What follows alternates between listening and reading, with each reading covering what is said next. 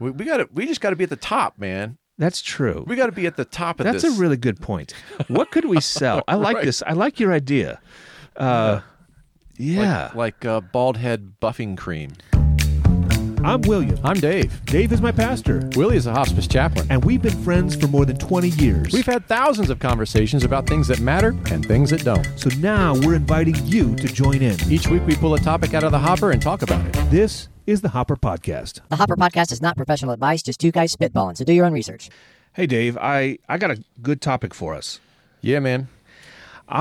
It's kind of a controversial take. I want to warn people about something I think is really, really dangerous, but also very popular in our culture, and that is multi-level marketing. Yeah. And I'm going to call them schemes. Multi-level marketing, I think, is really messed up. Now, when I say multi-level marketing, what do you think about? Yeah, I mean, I remember I signed up for one very early on. Oh, you did? In my 20s. Yeah, my basketball coach got involved in one where this is when you were deregulating Bell phone service. Oh, yeah. And, yeah. And then some others came out with electrical deregulations. Right. So people don't know what I'm talking about. That's a company that has built all this infrastructure. Yeah. All the telephone lines, and you had a hardwired telephone to your house all through our childhood and everything. Yeah. And they had a monopoly. Therefore, they were the only company. Right. And Ma Bell. Yeah, and then they could start charging what they wanted, and then decide, okay, well, we need to deregulate this. We need to have some competitive companies. Yeah. However, you can't start up with building an infrastructure across the country of phone lines. Yeah.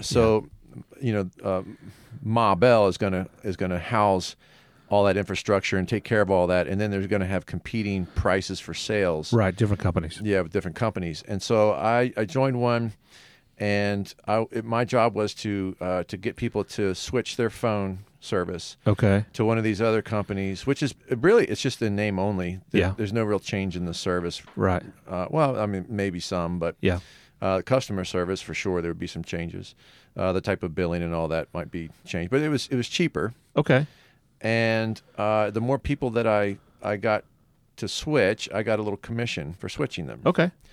Now, that's not the multi-level part. No, there's nothing in here so far that sounds like a multi-level marketing. The multi-level part is that if you get other people to do the same in your downline, people that you've gotten to sign up to do the same thing, then you'll get a piece of their commission. Right. So sales. So you are trying to recruit other people to do sales. That's right. And you get a percentage of their commission. That's correct. Yeah. And so the promise is that, because you just switching people to a phone company is not going to pay you very well. Right. But the promise is that if you can multiply your efforts through all these other people, and you're in a downline of someone else. Right. And I was in that for a very short period of time. Yeah. I was testing the waters, and I was like, okay, I don't want to try to talk people into changing their phone service. I'm not really good at sales anyway. Yeah. I don't want to recruit people to do this. Yeah. So it was a very short-lived look at it, and I've never been in one since. Yeah. Although I've had people try to talk me into them. Me too. I have noticed they've tried to clean it up a little bit. Yep. Later on there was a downline, but it only went 6 deep. Yep. And so that means that anyone who joins in to that stream can potentially do better than the people ahead of them. Right. Because there's a limit on how many people are in your downline. That's right. Okay, that's a little bit better. It's a little bit better. But it's there's still, I just don't want to do that kind of thing. And so I want to talk a little bit about multi-level marketing. There's a lot of people. 1 in 13 American adults have been involved in the organization, not just buying stuff, but like part of it. And you're one of those. Yeah. They are really common. They are they're based on independent distributors. Like you're working for yourself, theoretically. Right. Where there's a very hierarchical structure. You have someone ahead of you, and you got people below you. It's commission-based earnings, so you only make money if you sell. That makes sense. There's a heavy emphasis on recruitment, so you're going to recruit other people to sell. Right. And they are going to, a part of their commission, whatever they sell, goes to you. And so there's an incentive, huge incentive for people to get other people to sell as well. Right. Right. Almost always you have to buy into the system. You have to spend money to get a bunch of product. And typically what they want is the product or service. You have to buy stuff and then sell it later. Right. That's one of the key things there. And they are extremely controversial, and almost no company will refer to themselves as a multi-level marketing program. It's direct sales, or they talk about different things. Yeah. That kind of thing. So Amway. Do you remember Amway? Yeah. I mean, I knew very little. Is that a product based? Yeah, I never even knew what they did, but I knew people were doing Amway. I'd see them in restaurants. Yeah, so they have like health and beauty and home care products, stuff like that. That was one of the biggest ones ever. Right. And Mary Kay makeup, sure, Herbalife, Avon. I think even like Tupperware. Yep, that's right. Tupperware was that way. Yeah. I don't think that one exists anymore. Yeah, I don't think so either. There are all kinds of supplements and oils. I think. There's a lot of those kind of things. Yeah. Pampered Chef. Yeah, Pampered Chef. Yeah. So one of the reasons that they are so controversial is that they are very similar to pyramid schemes. Mm-hmm. They're not pyramid schemes. Pyramid schemes are illegal. You go to jail for that. Right. That's Bernie Madoff. Right. That's the Ponzi scheme. Ponzi schemes. Yeah, exactly. Or there's other ones like that where you say the classic letter chain is this is going back 100 years. Yeah. Here, let me write you a letter and send me $1. Everyone who send me $1, and then you mail this out to a bunch of other people, and you tell them to send you $1, and so then I sent the person who sent it to me $1, and now I'm going to send it out to 10 people, and all you 10 people are going to give me $1 each, and then it just goes on, and we all get rich. Right. There's a funny Facebook meme or whatever, internet meme. Yeah. Where someone says, "I have an online course. Send me $1, and if the first 1 million people to send me $1, I'll send you a course on how to make $1 million." Yeah. Yeah. Yeah. No, that's exactly right. And so those are illegal. And the reason that the government says that they're illegal, I mean, obviously that's there's not enough money. That money is changing hands, but the person at the top makes the most money. That person is going to mean $1 million. Yeah. But then everyone else is out their money. So that's obviously a problem. Where the government draws a line is by saying that they don't have any products or services. They're not actually selling anything. And that's illegal. If you do the exact same thing, but for that $1 you're actually purchasing something, then it's legal. Right. It's the same exact system. Now, what the government says is that if the business is mainly, and there's the word, mainly focused on a product, what you're buying is mainly focused on a product or a service, then it's legal. If the focus is not mainly on a product or service, then it's illegal.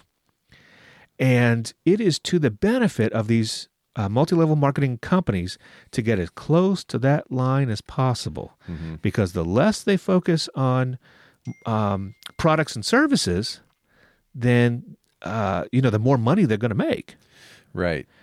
And so they're constantly trying to, and some are more or less, but they're constantly trying to get to as close to that line as possible.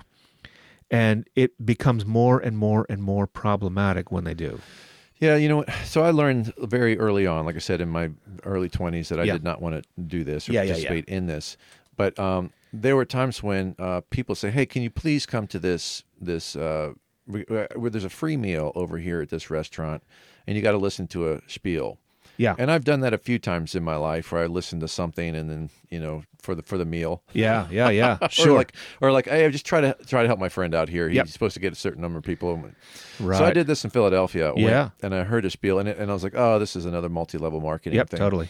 And this one did have like the 6 limit, and so anyone could successfully do better than the people ahead of them. Right.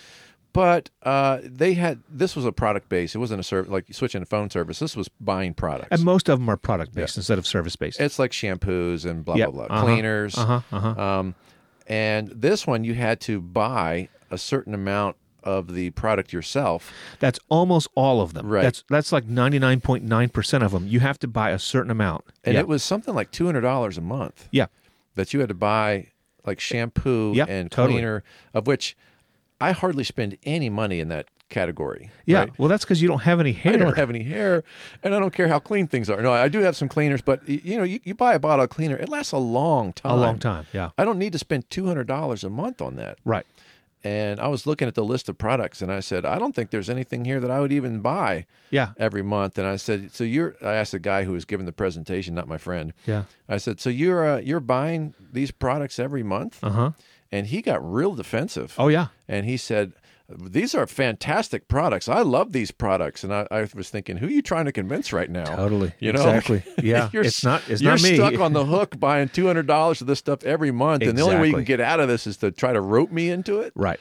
No, thank you. And that's really typical. You have to buy a certain amount of product every month in order to maintain your status, to be able to get commissions and to, all this kind of stuff. Yeah. This is why 50% of representatives in these MLMs drop out in the first year. Yeah, they don't make any money. You probably did. That's probably was you when you did it. Did you drop out within the first year? Oh yeah, it was like maybe a month. Yeah, 90% drop out in the first 5 years. Yeah, that doesn't surprise me at all. Lots and lots of studies have said that over 99% of people who start selling in these MLMs lose money overall. Yeah. Over 99% of people lose money overall. But money's being spent, so where's it going, right? Yeah, right, so it's going to a few people. A few, that's right. And so all that money is being spent. And it's going to a few people, and it's going to that less than 1%, and those become the stories that this could be you. Yeah. This could be you. And I think if you are going to be that person, you really need to bring whatever company it is to a location for the first time. You got to be the person who brings Mary Kay to Bowling Green. There's no representative here of Mary Kay, and you started off. Yeah, that might work. I don't know. But honestly, if you're going to be that person, the only way you could do that is if you were a really hard worker and you were very socially aware and networked, and you got to be a good salesperson. In which case, go get a better job. Yeah. Start your own business. Right. You could make a ton more money. If you have those skills, that is really marketable. Don't waste them on an MLM because you can make a lot more money somewhere else. Absolutely. A lot of these things that not only do you have to buy the products, but you have to pay for training. You have to pay for a lot of training. You have to buy into all these different... And totally. So, if my kids are looking for jobs, I'm going to say, well, okay, you never want a job where you have to put money in. No. If it's a real job, they're going to pay you for the training. They're going to pay you for whatever startup materials you need. They're going to give you all the samples. They're going to give you the initial products. Yep. You might be a commission-based. So what they're going to say, though, is this isn't actually a job. This is you setting up your own business. Right. And when you set up your own business, you do have startup costs to begin with. And you know what? That's true. Right. But this is not, you don't start up a business, by paying some company, $200 a month to buy shampoo. Right. Right. Hey, what do you think of this in terms of the drop shipping? Now, drop shipping is the new thing, right? Yeah. There's a company, just say Amazon, right? Okay. Amazon selling stuff. Yeah. You become an independent marketer for Amazon products. Yeah. You set up your own website, maybe your own logo, your own name. Yeah. You kind of start your own business, but you're not actually making the products. You are shipping from somewhere else. Yeah. And really, you're getting paid for that marketing piece. You feel like that there's how do you feel about that? Yeah, that's fine, I suppose. It seems like a middleman. You're leveraging your influence somehow, right? In order to make some money as a middleman. I mean, that's fine as long as you're not putting in money to begin with. And I guess you do have to put in some money in terms of like creating your marketing. If building a website. If you're doing it that way. Some places they'll build the website for you, and it's mutually beneficial because it is like you're taking on a sales position in a way, right? Sure. Or a marketing position, or a little of both. Yeah. But the thing I think that's really different about that is there's no downstream. There's no recruitment of other people. That's a big difference. But I'm going to take a penny off of their commission. That's a big difference. And the people they sign up, I'll get a penny off of their commission, and try to grow this platform of people who are supporting you. Yeah. I'm kind of surprised. Here it is, 2023. And I looked at this back in the, 90s or something. Yeah. And I'm surprised that it's still around. Part of me is surprised and part of me is not. Yeah. But I think it's gotten worse after COVID, yes? It has, because this is a way that one of the attractive things about it is that you can stay at home and make money. And you don't have to go into the workplace. So when you're staying at home, like I'm wasting all my time here at home. Yeah. And you I need hear to make this, some money. I I need need to a make side some hustle. money. Exactly. I think so go ahead. There's that, and then also as people get more and more savvy on Facebook and Instagram and all like that, right. a lot of this. So Tupperware parties back Avon, Mary Kay, they used to be like women getting together in somebody's house, drinking wine, having a good time, having a party, and then also we're selling this stuff. That is not what multi-level marketing is anymore. Now it is buying Facebook ads, buying Instagram ads, and contacting folks through social media saying, "Hey, girl, I just found the best shampoo ever. Do you want some?" Right. That's how they're doing it now. But there's an enormous amount of pressure, so it has really risen over COVID, and it's not the way it used to be. I think one of the reasons for that is that a lot of people have the illusion of grandeur that they're going to make a ton of money. Yes. And that's just not true. Yes, that's right. It's very, very rare. Yes. And they probably know somebody who has, and that is that poster child, that promise of making a lot of money. Well, even then, I don't think that they do, but people will pretend like they're making a lot of money as a way to get others involved. So if if the way that I'm going to make money, if I'm convinced the way I'm going to make money is to get you to sell for me, then I'm going to do whatever I can to show you all the good sides of this and none of the bad sides. It's like when I challenge this guy about him buying $200 worth of each product, he gets defensive. Exactly. It's poking him in a raw spot. That's he probably hates buying $200 worth of these. Who wants to buy $200 worth of crap? Now get out there and work harder, so you can justify this. And so you're coming up, and you're hitting him in exactly that. Yeah. So to say that you probably know someone who says they've made a bunch of money. Actually, in MLMs. I know one person who has done very, very well and got like a company car and all that sort of thing. Okay. And they were the first person to bring this particular MLM to a location. But other than that, no, I see Pampered Chef stuff at yard sales. Totally. Where someone's totally cashing out. They've got all this surplus stuff that they couldn't sell. Happens all the time. Yeah. And if you want to get Pampered Chef, you think it's nice stuff, just find it at a yard sale. Someone's cashing out of that business. And yeah, that's right. I think another reason people get into these is because a lot of folks want to start a business. Yeah. And they just don't have a product, or they don't know what to do. And this kind of provides this on-ramp. Hey, we got the products. These are great products. Look at this. Yeah. People love this. You can sell this product. And compared to starting a brick-and-mortar business or other kinds of businesses, the entry is pretty low. You can probably do it for an upfront cost. A typical upfront cost would be like $1,000 upfront. And then $200 a month to buy the products, maybe $500 a month, something like that. Compared to starting up a more traditional business, that the level of the bar for entry is really low. Still, though, that's a crazy amount of money for someone. That most of the people who get into this are desperate for money. Yeah, I mean, that was the case for me. I just got out of school. I didn't have a job. I was trying to figure out what I was going to do. Yeah, and there was this promise of making big bucks. Yeah. I had a good plan and all that kind of stuff. Yeah. But I mean, it didn't take me long, and I was like, this is not for me. It took you. It's really quick. Another thing that we haven't mentioned that is terrible about these is that they mostly rely on your social network, and so when someone has a really tight knit social network, it works better. Namely, religious groups. The state of the 50 states, the state that has the most pervasive MLM stuff is Utah. Interesting.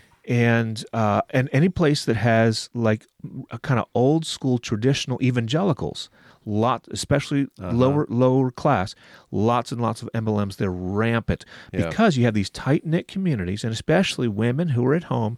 They're at home partly because of the traditional religious values. And they want to make money. They're having trouble making ends meet, but they want to be the caregivers for their children. Right. And so then this is a way they can contribute to the family and spend time with that. And so then they rely on their social networks that are very close, and so people feel pressure. These kinds of relationships have been torn apart by MLMs, and it's awful. Yeah. Just awful.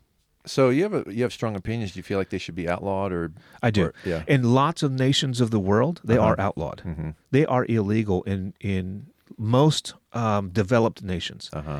Why would you suspect that they're not outlawed yet in the United States? Why would I suspect? Yeah. Because the United States is all about taking advantage of people for money. You got it. That's our bread and butter, man. Because the people at the top are making so much freaking money from this.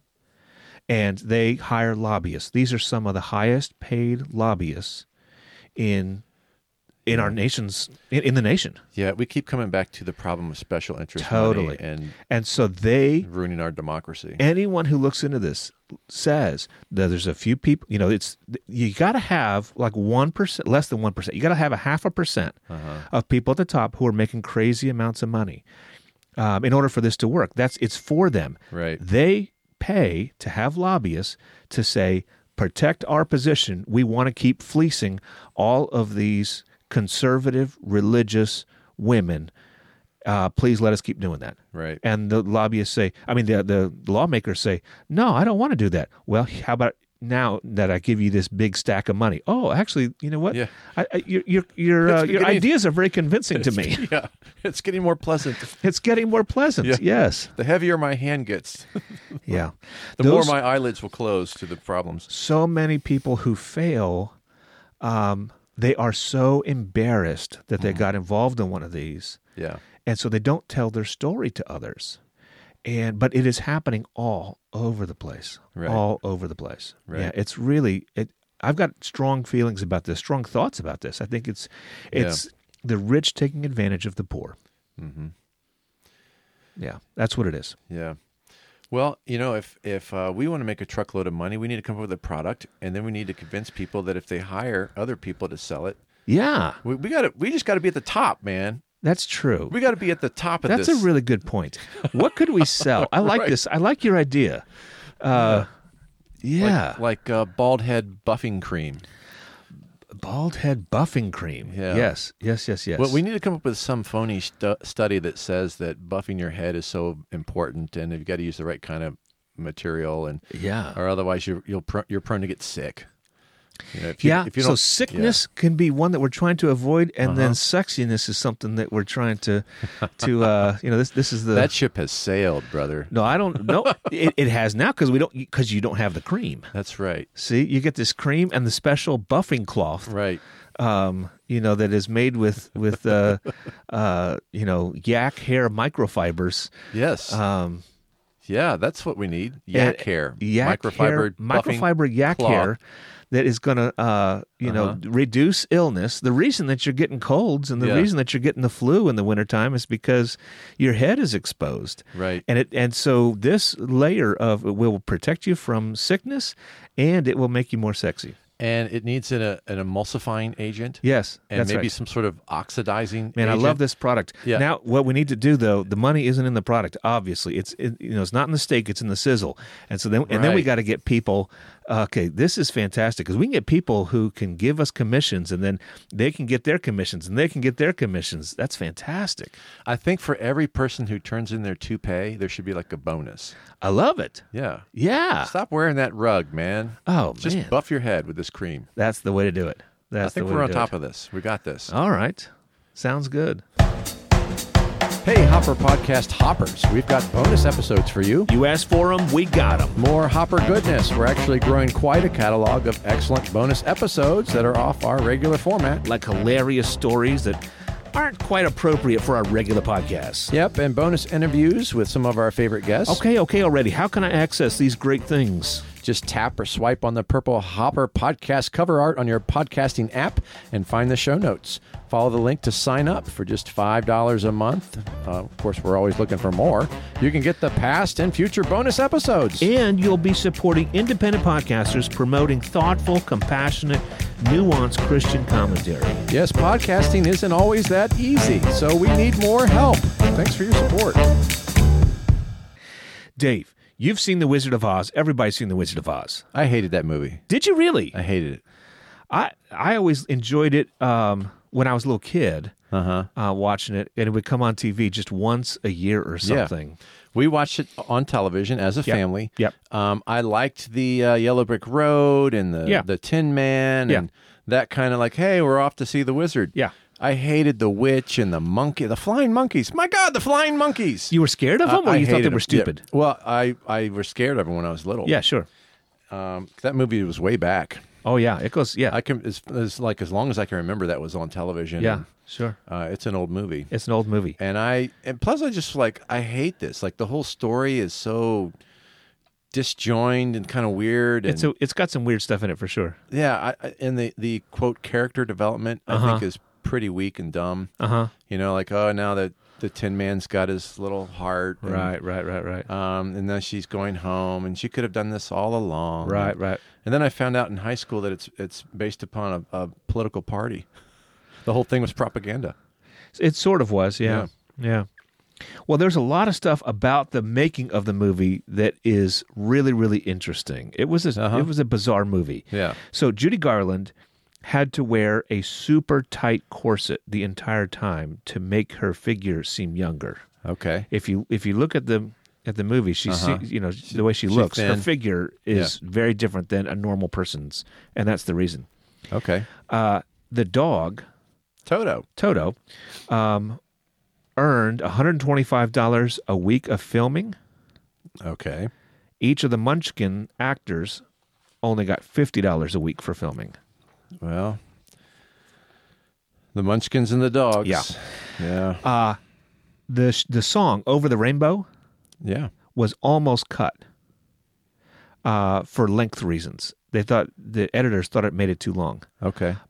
I find that interesting because in the movie, that is maybe the most beautiful thing that has come out of it. I love that song. Yeah. I love not that version particularly, but it's a phenomenal song. I think. I'm glad they cut it. They almost cut it out because of the movie. The movie was too long. It was long. It was long. And what do you cut out? What do you cut? Mm-hmm. And they were thinking about cutting that one. I'm glad they didn't. The lady who played the witch, Margaret Hamilton, she was a kindergarten teacher before she became an actress. Can you imagine having her for kindergarten? Well, she was probably well rehearsed at being a witch. Well, maybe so. Maybe that kind of, yeah. Yeah. Here's another thing. And the Munchkins and the Flying Monkeys. Yeah.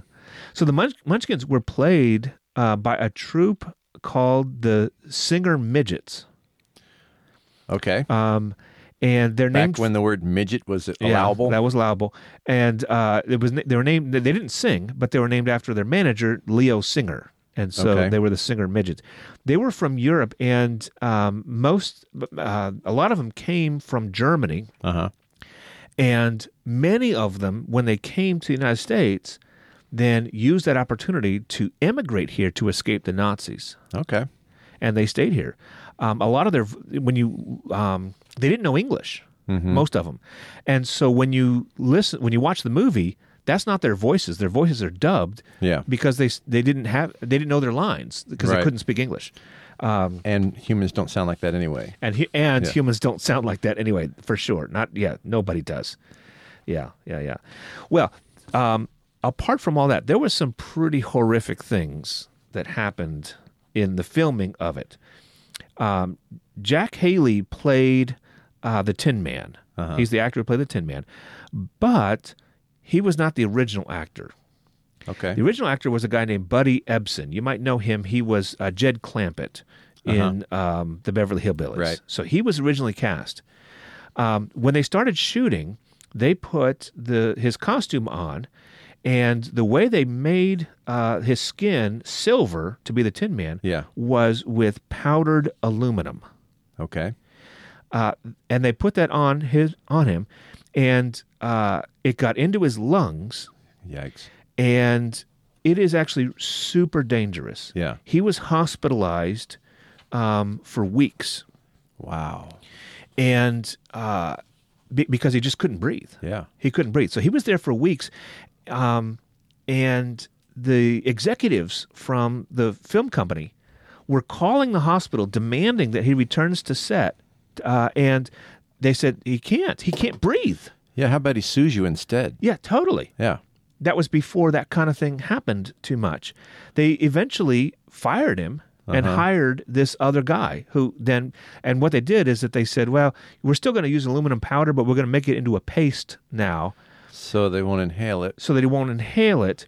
It was still really damaging it's not good. to his skin.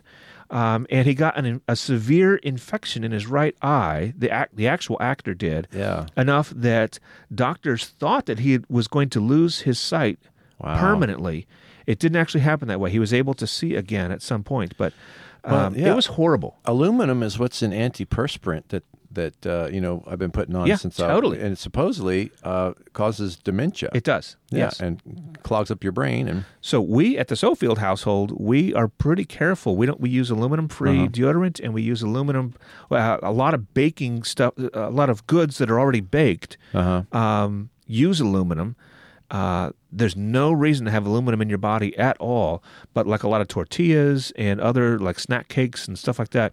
And the reason is because when you put aluminum, it's the metal. When you put aluminum in there, then when it bakes, it distributes the heat more evenly.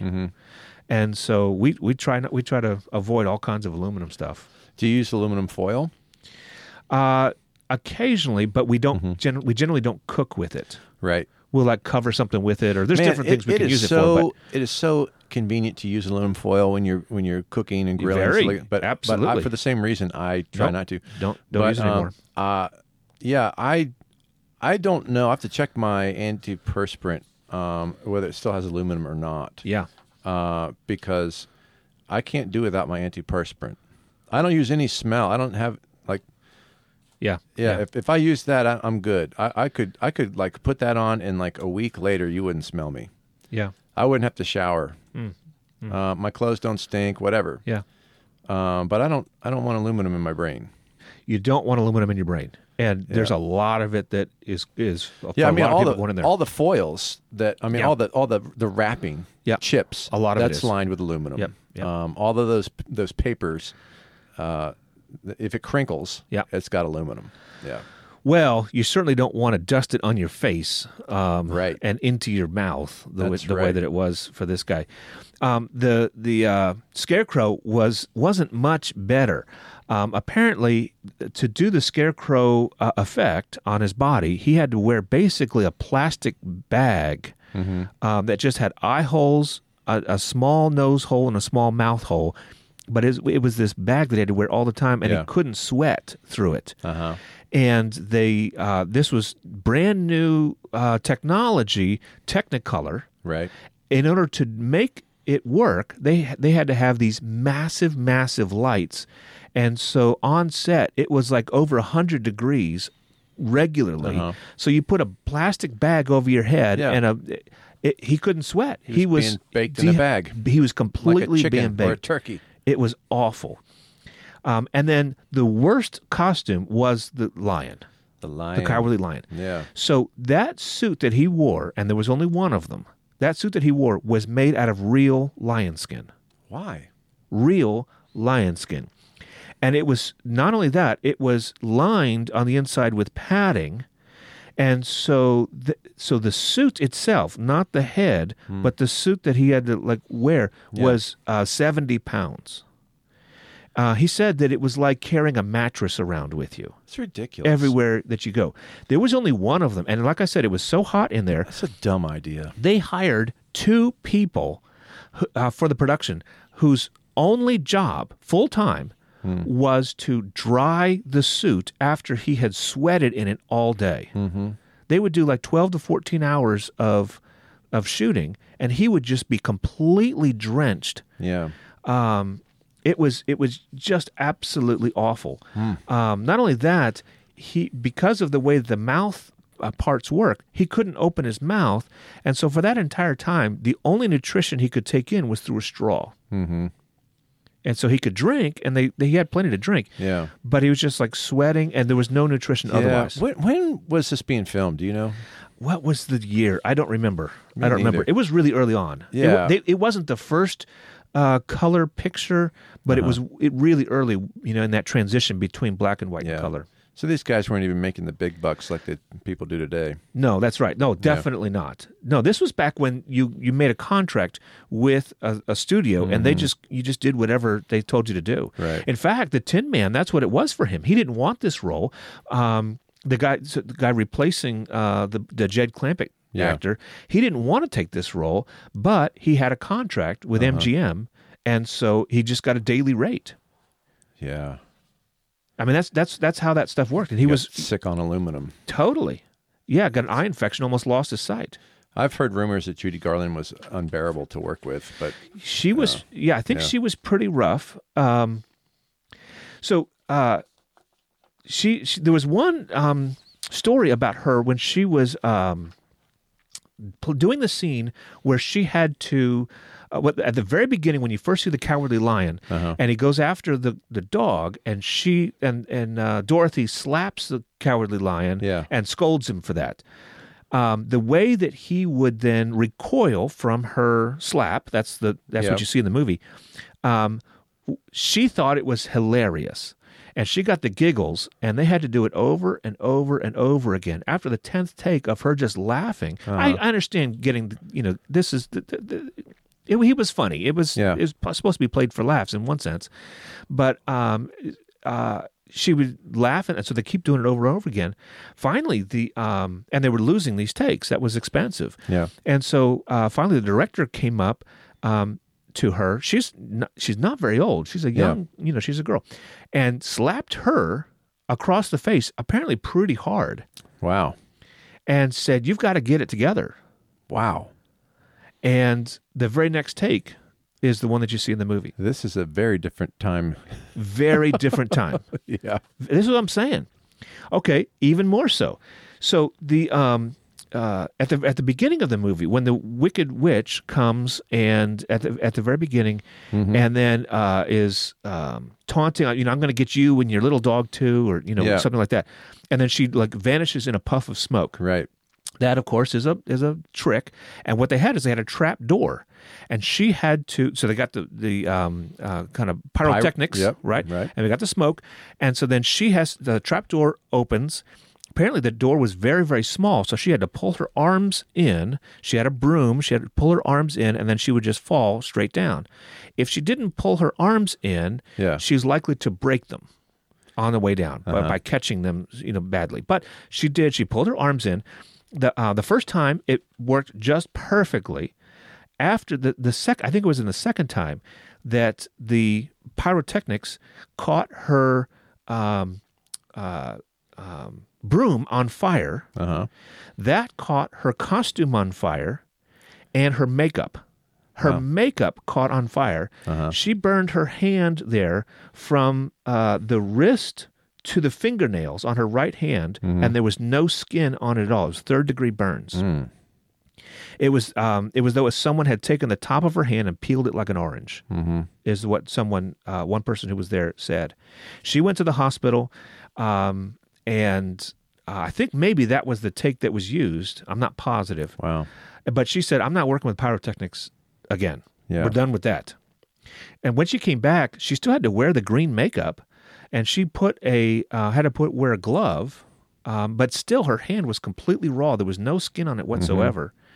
And it apparently was extraordinarily painful because she still had to be green and she still had to go through with it. So she had a stunt double. So later on they did the filming of where she rides her broom and skywrites in the sky, "I'm going to get you, Dorothy," or something. I forget exactly what she says.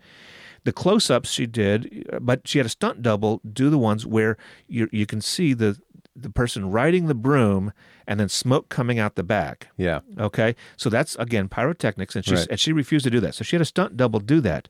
The stunt double also got hurt because that also went wrong, and She burned, so the stunt double burned her leg really, really badly.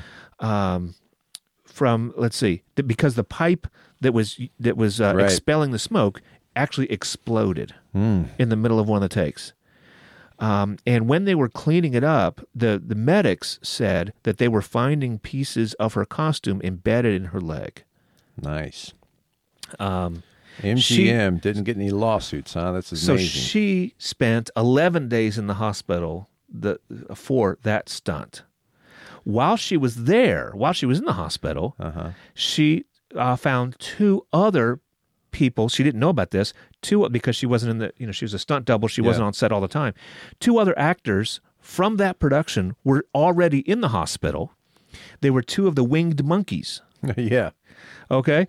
They had been admitted to the hospital after the wires used to suspend them as they were going up. The wires broke and they fell. Nice.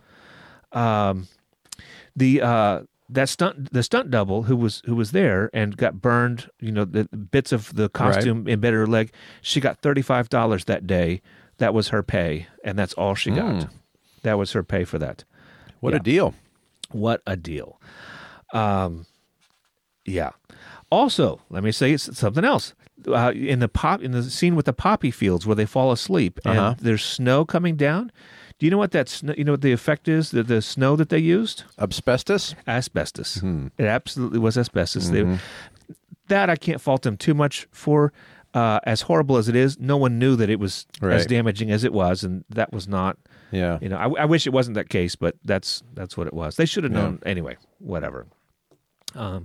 Then I will say one other thing, and that is that the Munchkins. Okay, this is everything I've said so far is pretty well established. You mean the singer midgets? Yeah, the singer midgets. The people who played the Munchkins that were from Europe, mostly from Germany. There are rumors. This is disputed. Okay, it's alleged. Nothing I've said so far is disputed. Okay, this is disputed. Is that they were all put up? This is not disputed. They were all put up in the Culver City Hotel. It's a very shabby hotel that did not do well by them in this way. But there were a bunch of them. You see in the movie. There's a lot of them, and apparently they were, quote, very raunchy people, end quote. And the allegations that Judy Garland and a few others have made, but they didn't make these allegations until well after the film had been out for a long time. Yeah. For a long time. This is the first time we've heard about this. But multiple people support that the Munchkins there at the hotel at night would get into sex orgies.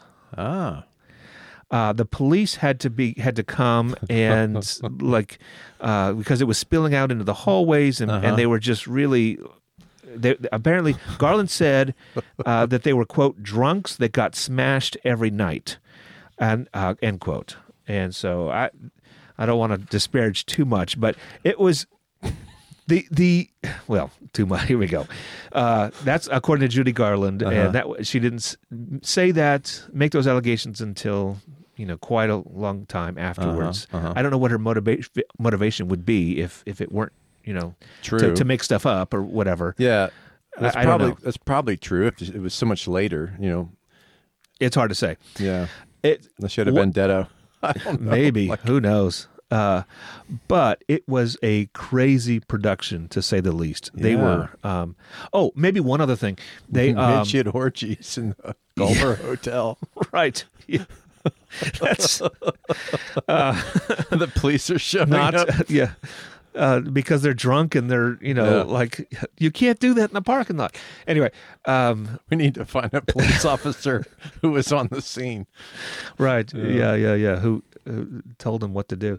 Anyway, it's interesting. If you watch, there's a certain part where before they meet the Cowardly Lion, you got Dorothy and then the Scarecrow, the Tin Man, and they're walking down there singing, "We're off to see the wizard." Yeah. In the forest. And in the background, you can see, there's a lot of people who say you can see someone who hanged themselves.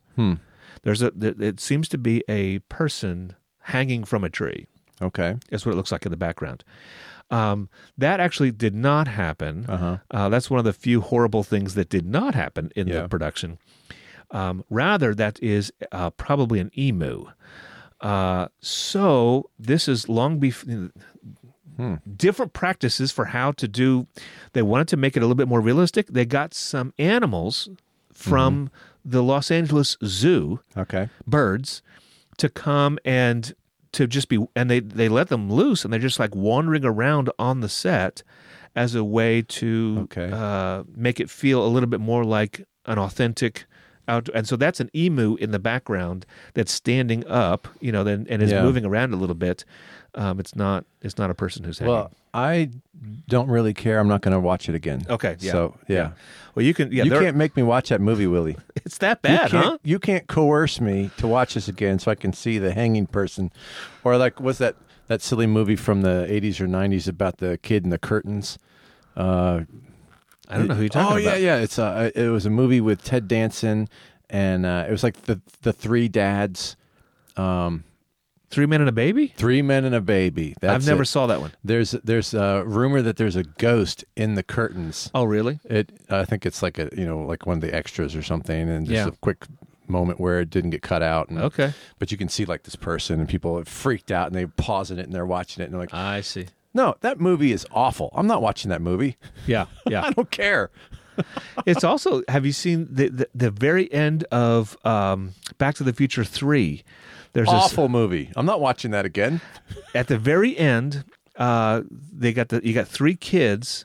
The focus is on two adults, that are talking to each other, and three kids kind of in the background. And one of the little boy actors, had to go to the bathroom. And he was trying to signal to someone offset that he had to go to the bathroom. And so very clearly there, he's, I don't know, he's 8 years old or something. Yeah. He takes a finger, he starts pointing to his penis, like this really exaggerated point to his penis, to his crotch. But you don't know why he's doing that, what's going on. Right. Here's this kid the focus isn't there. You wouldn't notice it if you weren't looking for it, but it's clearly there. Yeah. Yeah. It's weird. Really weird. Well, it's like Star Wars, all that. Oh, yeah. The C-3PO is like polishing himself with a rag. Right. You've seen that? Yes. It's like, what are you doing, C-3PO? Yeah. You're shining up your genitals? Well, you also have, in the original Star Wars, the stormtrooper who walks into bang the his door. Head on the doorway. And all, all that kind of stuff. Well, Wizard of Oz, I'm sorry you don't like it. I don't feel the need to. I haven't seen it in many, many years, but it's not bad. I'd be willing to watch it. How did you hear about this stuff? What prompted you to even look this stuff up? I don't remember, but over the years I have heard lots of things, various pieces here and there, and something got me to thinking about it just recently, and I thought, I wonder if Dave knows about all these things. Yeah. It was a different time. It was a different time in movie making. Yeah. Now, and a lot of the rules around movie making have come out of disasters like this. Yeah. Well, I can't remember the history, but it was propaganda for a political party whose motto or their logo was a balloon. And so, at the end, she goes home in a big balloon, and that's her. That's the promise to, put things back the way they should be, and all that. So there's I wonder about that because I've heard something about that. I've also heard that it had something to do with the gold standard, which was something around that time, wanting like a political statement. So you got to follow the Yellow Brick Road, which is gold, and then the Wizard of Oz, OZ is the ounces of gold. Yeah, I think this would be right up. Kind of debunked. I think that would be right up your nerd alley. Yeah, to look up the political. Okay, maybe I should look that up and I'll get back to you about that. And tell me. I'm skeptical. I've heard that, but I think it was. There's a lot of weird theories about the Populist Party, maybe. Okay, the Populist Party. Yeah, which I think is related to the gold standard. You'll have to check it out. Yeah. So that's your nerd assignment. All right, I'll write that down and we'll get back to you. All right.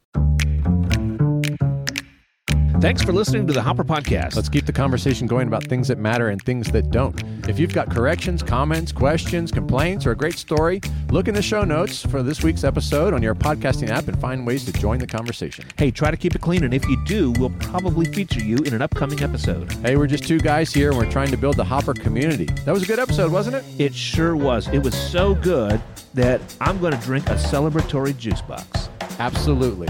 So tell someone about it. Tell them what you've learned, and tell them how they can listen for it themselves. And you can't think of anyone who would like to enjoy this episode? You probably need to make some more friends. Willie, what's the lesson we should take away from this episode? Here's what I've learned. Chicken of the sea tuna is really fish, not chicken. You need to tell Jessica Simpson that, because she does not know that. We're trying to get this message across. It's an important message. The entire episode was devoted to that. Yes. Chicken does not occur in the sea. Except chicken of the sea. Which is tuna. I got it. I'm confused. You've confused me already.